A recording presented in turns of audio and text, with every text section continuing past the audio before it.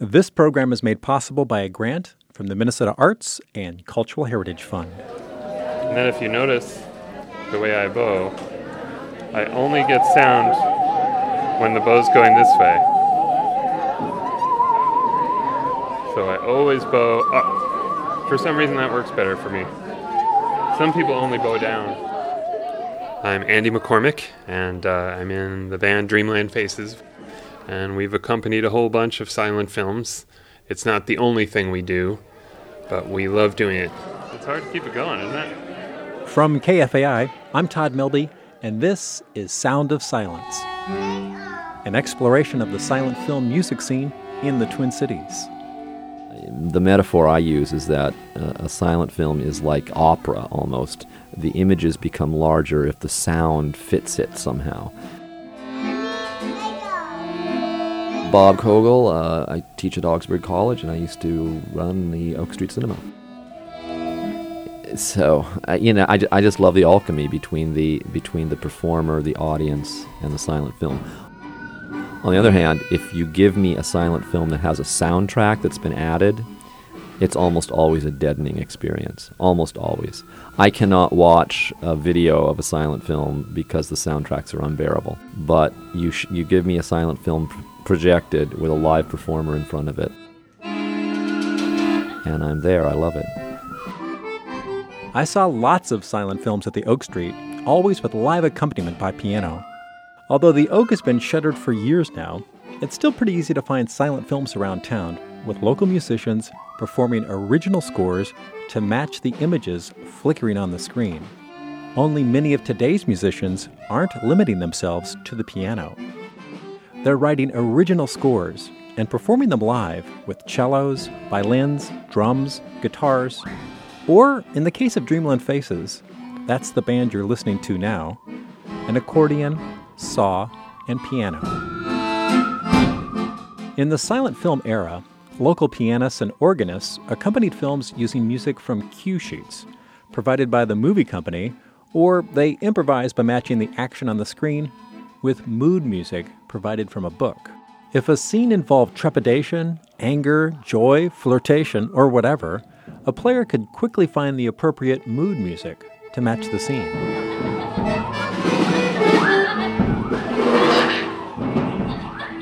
But that's not what's happening here. What you're hearing is an original score by Dreamland Faces for Neighbors, a 1920 short by one of the masters of the form. We do a lot of Buster Keaton movies.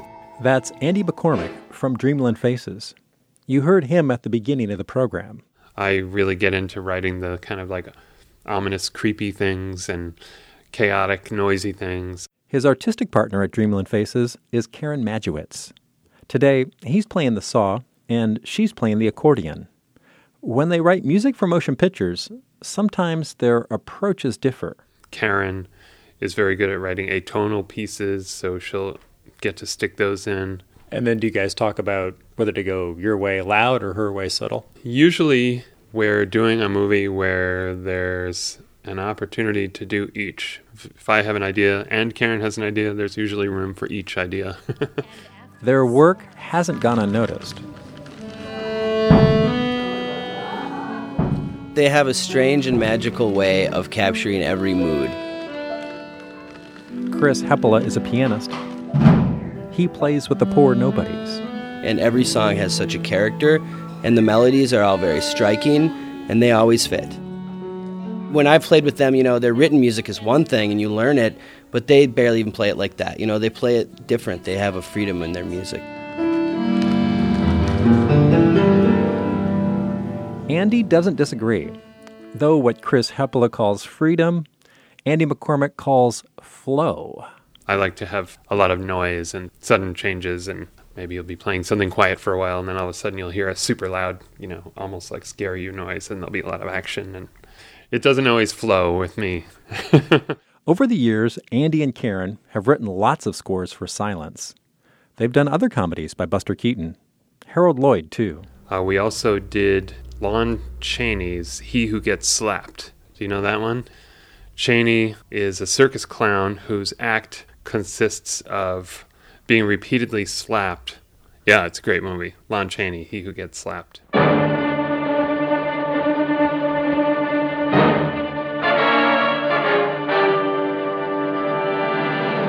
In America, silent films were especially popular in the earliest years of the last century.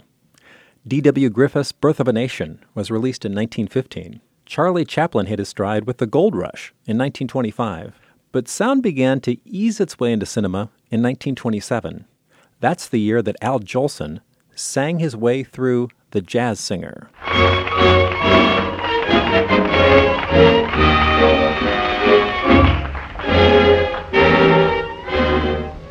Mammy,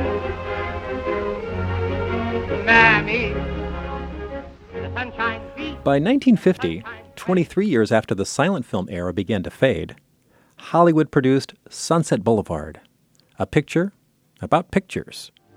You're Norma Desmond. Used to be in silent pictures. Used to be big. I am big. It's the pictures that got small. Gloria Swanson plays Norma Desmond, an aging, forgotten star of the silent era, living alone in a mansion with a dead monkey and a butler. Don't blame me. I'm not an executive, just a writer. You are writing words, more words. Well, you've made a rope of words and strangled this business. But there's a microphone right there to catch the last gurgles, and Technicolor to photograph the red swollen tongue.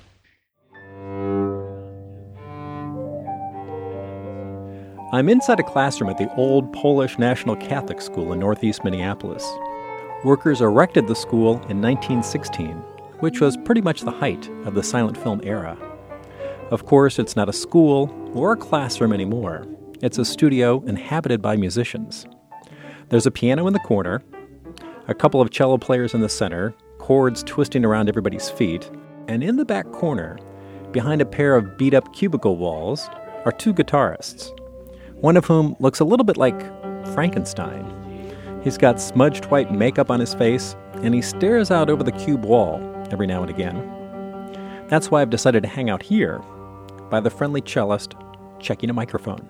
Check it, check it, check, check, check, check, check, check it, check it, check, check, check, check, check it, check it, check, check it, check, check, check, check, check it, check it, check it, check, check it, check, check, check, check. That's Krista Snyder.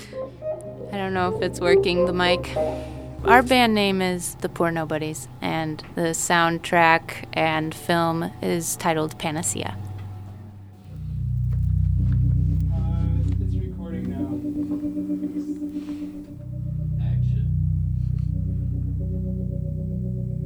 Panacea is a short, wordless horror film shot by a pair of Rochester, Minnesota filmmakers. It debuted at the Twin Cities Horror Festival just before Halloween. Now it's a couple of months later. Winter has settled in like an uninvited guest. And the Poor Nobodies are here in this nearly 100-year-old building recording an evocative horror score for posterity. Well, we started, I think, in 2008, maybe, and we definitely played for a long time before we really even thought about doing film scores. We made a record, maybe even two, before we did any film scores. But once they got started doing film scores, they really got into it. The Poor Nobodies have written, performed, and recorded scores to Alfred Hitchcock's The Lodger, Sergei Eisenstein's Battleship Potemkin, and The Black Pirate, a swashbuckling adventure from 1926, starring Douglas Fairbanks. Jenna Weiss of The Poor Nobodies. When we make the movie, like, sometimes we go places that maybe we wouldn't if we were just making music for a record, you know, doing really cheesy things or silly stuff, or like super dark and very dramatic, you know, and then it's fun to take those songs into a bar, you know, and play something super metal, you know, and our other stuff is so not that, and I don't know, I think it keeps us on our toes, it keeps us interested in making music together. But it's a lot of work. Still, it's an opportunity to experiment, often by reimagining an original score, even if it's not a silent. Again, Krista Snyder and Chris Heppola. And sometimes we throw it in people's faces.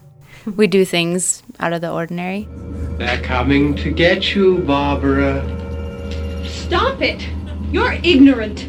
We've done that before. We've purposefully tried to crank it up a notch or make it a notch more sinister, especially with Night of the Living Dead. There comes one of them now. If you listen to the original score for that, I know that ours is a lot more like make your skin crawl the whole time. And we tried to do that on purpose.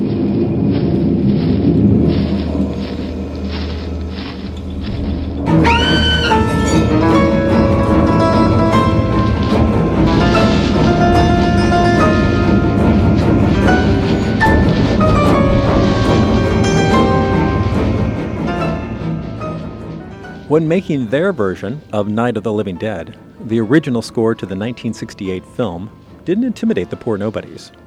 They considered it weak. That wasn't the case with Battleship Potemkin, which Eisenstein believed should be rescored every 20 years so it would remain relevant to new audiences. The now little-known Edmund Meisel composed the original score, but in the DVD release of the film, editors chose excerpts from symphonies by Dmitri Shostakovich.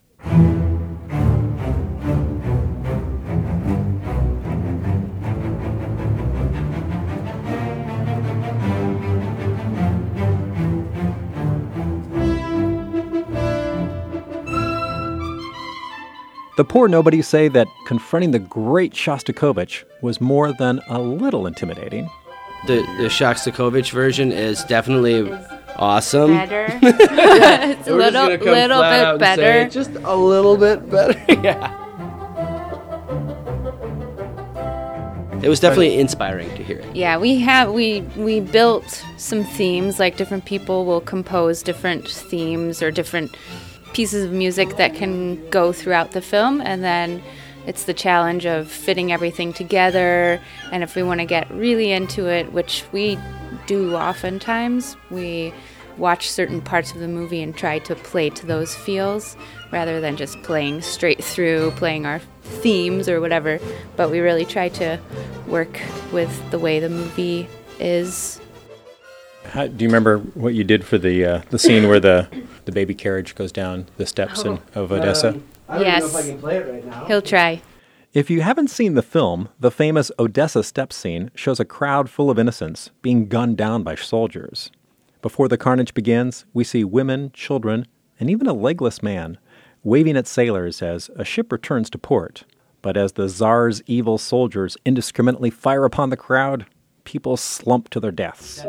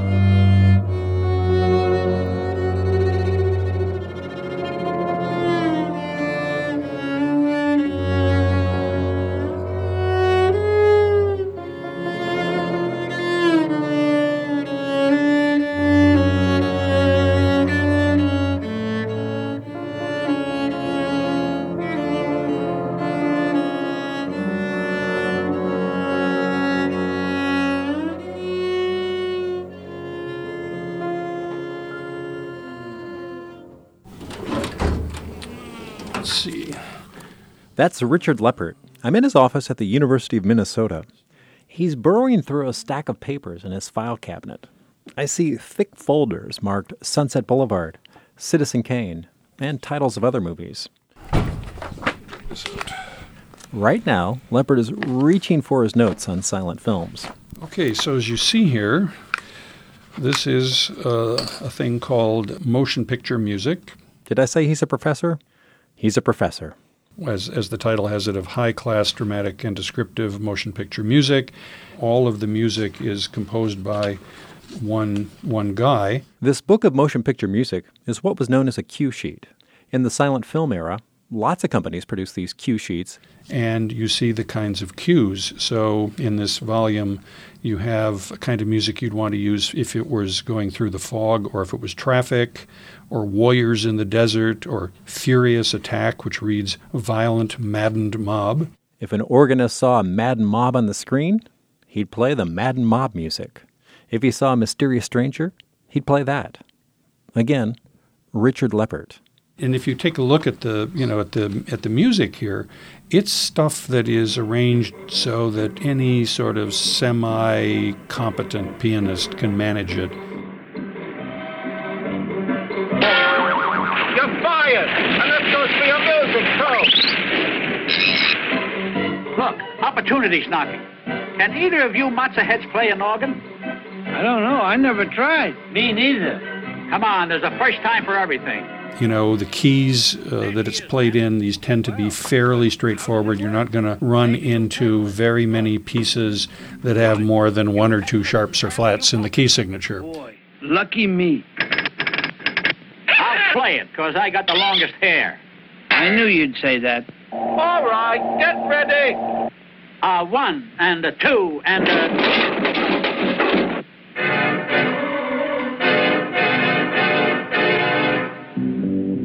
They're very careful to assume that the ability of the pianists is going to be middling rather than high-toned. Keep going, men. We've got a great beat going. That lack of sophistication is probably why the Three Stooges poke fun at silent film organists in this 1960s era cartoon.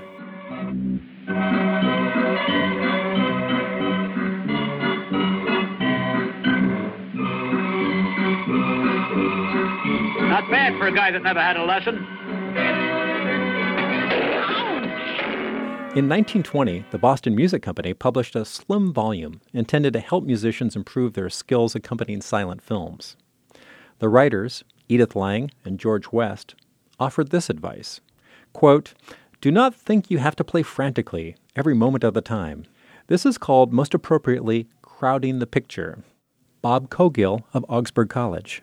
The worst ones are where simply tracks are taken from symphonies or taken from some sheet music that someone's performing and it's just layered onto the soundtrack. The next worst kind are the ones where every little slapstick moment or every little event that you see on the film is underscored. There's a term, Mickey Mousing. It's where the performers are really emphasizing every little thing.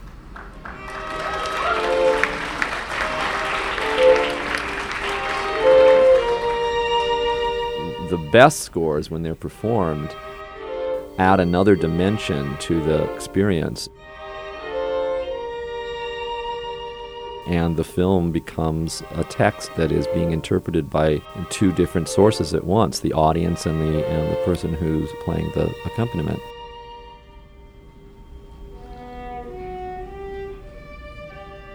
So I'm Beth Dill, and I am a violinist in the Rats and People Motion Picture Orchestra, Minnesota, here in Minneapolis. We got started about a year ago. Our first mini gig was at a junior high school, yeah! And that was really fun. From there, we've been playing some local independent theaters here in Minneapolis. On this night, Beth Dill and her colleagues in the Rats and People Motion Picture Orchestra are huddled stage right at the Heights Theater in Columbia Heights. In addition to showing first-run films, the Heights has a real thing for early talkies, film noir, musicals, and of course, silent movies. This recording was made just before Halloween, during a showing of Nosferatu, a 1922 German horror film. We've done 4 shows. This is our 3rd film that we've put out, as well as we've done a short of Buster Keaton's. Rats and People got its start in Missouri. We were the Rats and People, and we've released an album. It was pretty big in St. Louis. I have to say, I was like a local celebrity.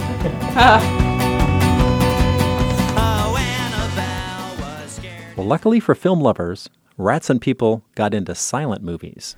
We were asked to write a score for Buster Keaton's Go West, and the 2 composers in our group, Brian Seil and Matt Pace, wrote it, having no idea if they would be successful, and it met quite a bit of acclaim, and that was back in 2004, I want to say. So they're the composers of the music.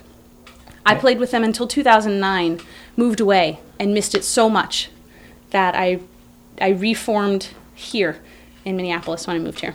That's why the name of the band here is slightly different. Dills dubbed it the Rats and People Orchestra of Minnesota.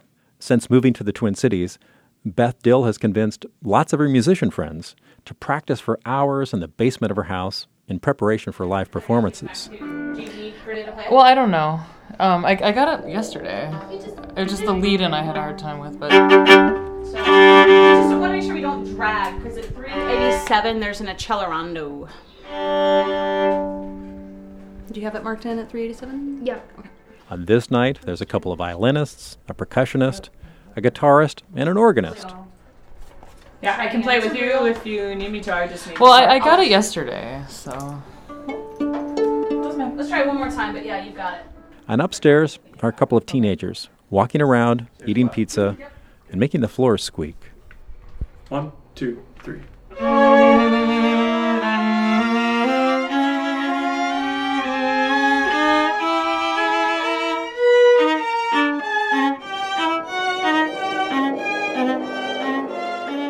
This rehearsal is focused on Nosferatu. So I asked Beth Dill how the composers went about writing music for that film. They scored to the instruments that we had and knew how to play. Because someone had a melodica, someone had a concertina, someone had an accordion. So those were the things that got written in. For Nosferatu, someone had a vibraphone and someone had a theremin. So those are the kinds of instruments that were written into the piece. So it's very organic in that it's thought out what it's going to sound like until they sit and watch and write it over the course of a few weeks. And people seem to be responding to it. I don't know that these silent films were ever meant to be silent. There was always music played with them. And I think it's an important part of the film and the silent film experience to hear not only music, but that live music. One thing I noticed about a previous Rats and People performance was the orchestra's occasional use of silence. It's what musicians call the grand pause, and you can hear it in the score for Nosferatu.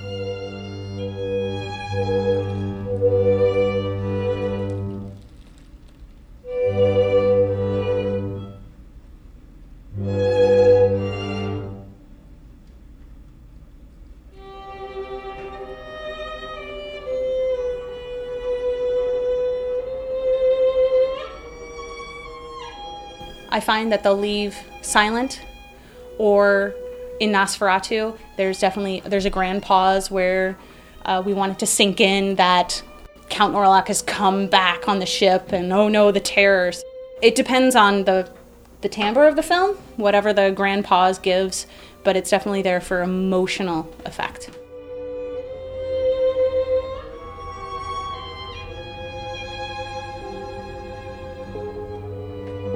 But why bother to go see a silent film in a movie theater at all? The films are widely available for free online and on DVD too. Bob Cogill of Augsburg College. I used to say that silent film for a lot of film goers is the undiscovered country. These days everything's available, so that's an outrageous claim. It's not undiscovered, but a silent film experienced with a really interesting accompaniment that makes it come alive, because you're not now just seeing a filmed image, you're seeing a performance that will never be matched again.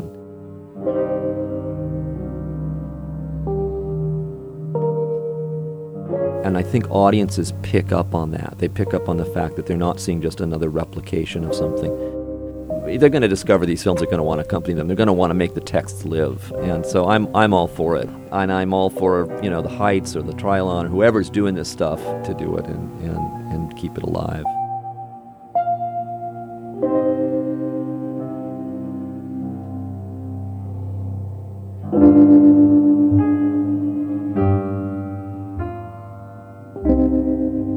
You've been listening to Sound of Silence, an exploration of the silent film music scene in the Twin Cities.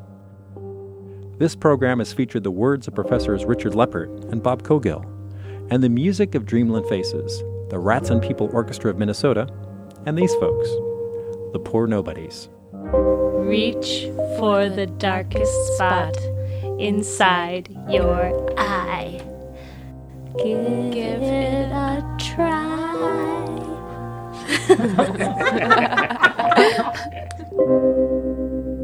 I'm Todd Melby.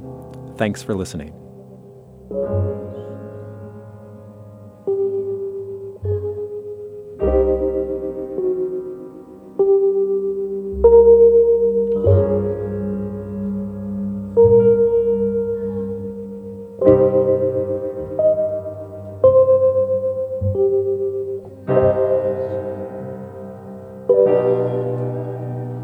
Thank you.